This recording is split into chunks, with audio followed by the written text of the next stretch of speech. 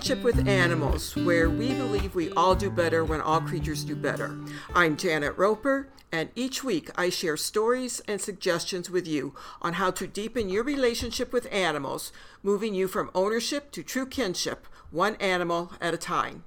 This podcast is brand new, and your help getting it off the ground is much appreciated. If you enjoy this podcast and find my work helpful, if you have been inspired or informed, or have discovered your world has opened to new possibilities because of this podcast, consider supporting my work by making a financial contribution or shopping my wish list. You will find those links at janetroper.com, and also for your convenience, you will find the links on the show page. Your support helps this podcast grow and makes my work sustainable. I can't do it without you, and I'm grateful for any way you decide to show your support. In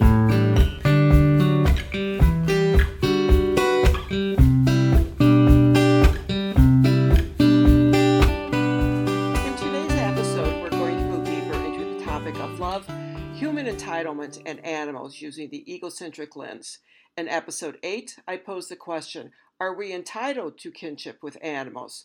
If you haven't already heard that episode, I invite you to give it a listen as it sets a backdrop for this one.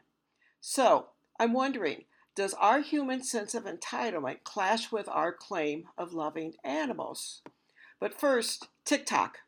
While watching TikTok the other night, I ran across a creator who was talking about the bandwagon fallacy. It's also sometimes called the appeal to common belief or appeal to the masses, because it's all about getting people to do or think something because everyone else is doing it or everyone else thinks that. Follow along, because I believe you too will see a connection between entitlement, the egocentric lens, the bandwagon fallacy, and how they manipulate our relationship with animals. Before we go ahead, let me add a heads up to this conversation. I know in this episode I am making sweeping statements about our relationship with animals and the world we live in. And I know the conversation around this needs to be highly nuanced. I trust that by starting with these generalizations, minds and ideas will open and lead to more refined and multi-layered conversations. But you know what, folks? I think this is a good starting place for right now. Because we use a multiplicity of changing lenses, it's essential to clarify and understand the lens being used today. So, for the purpose of this episode, I am using the egocentric lens to demonstrate how prevalent it is in our society, how it often unknowingly influences our relationship with animals, and how we can be oblivious to our own use of it. I am also speaking as someone who lives in the United States. Through this lens, humans are seen as separate, dominant, and superior to animals. When using this lens, animals are denied their agency as seen as commodities. And what happens with commodities? They are bought, sold, used, and exploited. This perspective plays heavily into our relationship with animals. And why wouldn't it? In our culture, we are encouraged to jump on the bandwagon sooner rather than later. The egocentric lens is the predominant one regarding our relationship with animals. It's so common, we are usually unaware of its presence and unconsciously accept it as the way life is and how life should be. In a nutshell, when using this lens, humans have dominion over animals. The unspoken expectation is that humans will abide by that principle and all that's involved with it. However, the egocentric lens creates division, an us/them duality, and demands that we work from the view animals are second-class citizens. It denies and deprives animals of their agency, leaving no room for true kinship. The egocentric lens is rooted in colonized settler thinking, which is connected to white supremacy. If you are interested in finding out more about this, you may want to explore the website White Supremacy Culture, and that link is in the show notes. So, how does this show up in our culture and shape our everyday relationship with animals? First, a short break, and then we will dive into that question.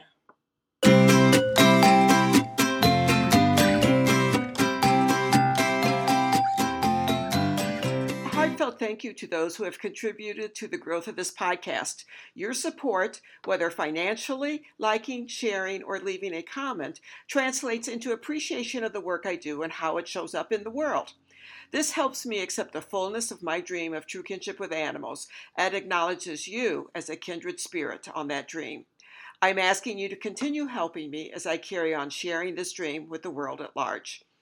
If you have ever found my work helpful, if this podcast has inspired or informed you or expanded possibilities in your world, now is the time to help the True Kinship with Animals dream continue to unfold into reality.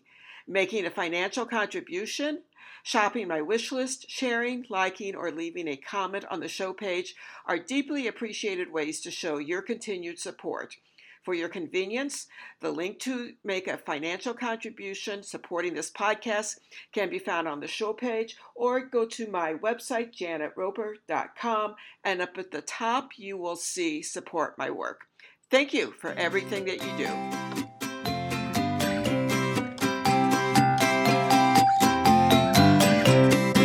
Welcome back. Before we move ahead, this is a very good time to remind you to hark back to what I said earlier about generalized statements that will hopefully lead to multi-layered, nuanced conversations. Because you know what, folks? I'm going to get really general with a big capital G here. Let's talk about common places we can easily visit to see and interact with animals in an up-close and personal way. A few of them are zoos, aquariums, shelters, rescues, parks, vacation destinations like Disney's Animal Kingdom, fairs and carnivals, and towns that offer activities like carriage rides.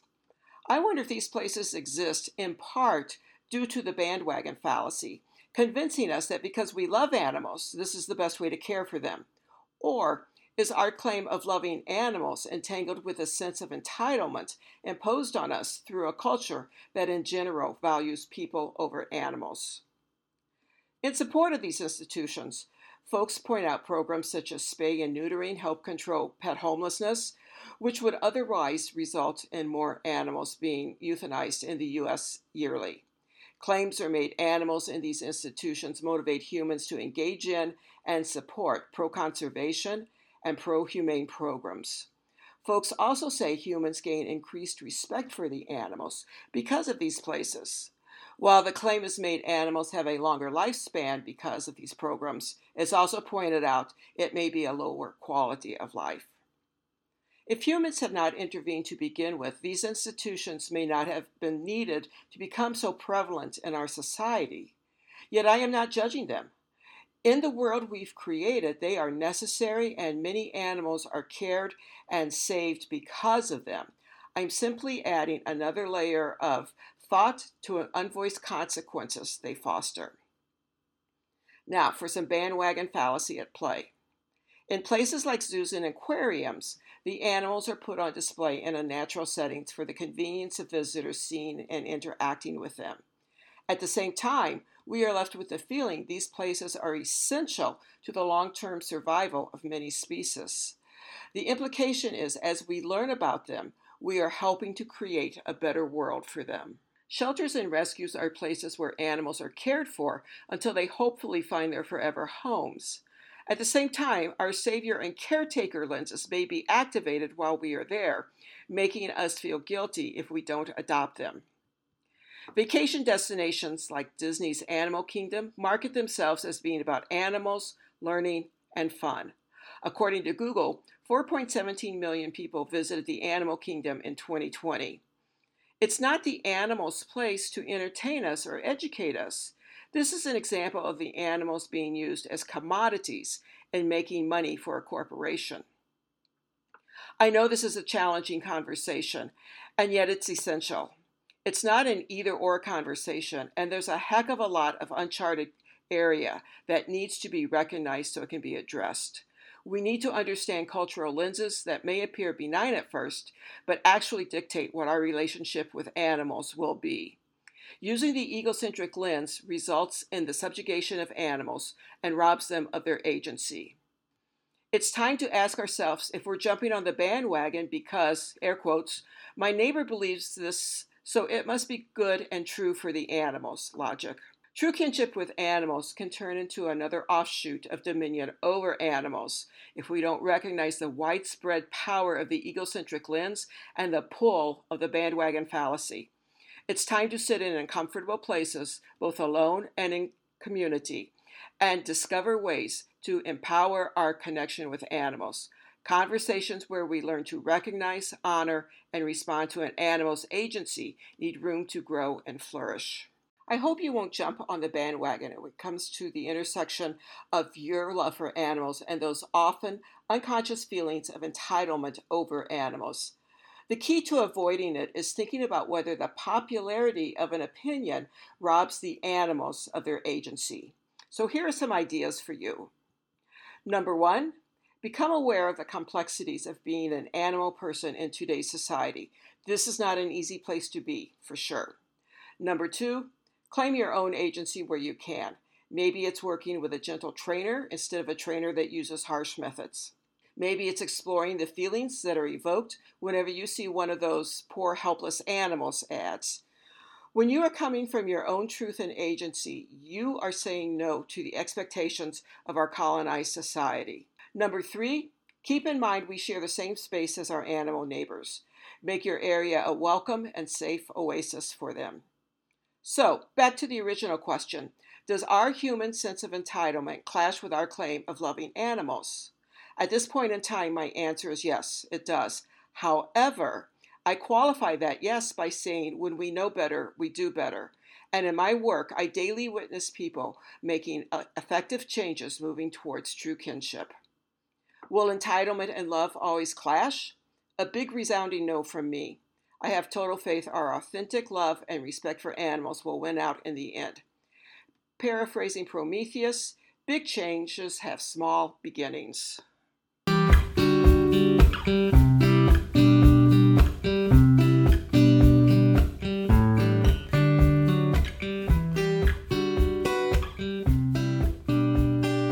Many thanks for joining me today. If you like what you have heard, you can support this podcast by making a financial contribution, leaving a comment, giving the show a like, a follow, and/or a share.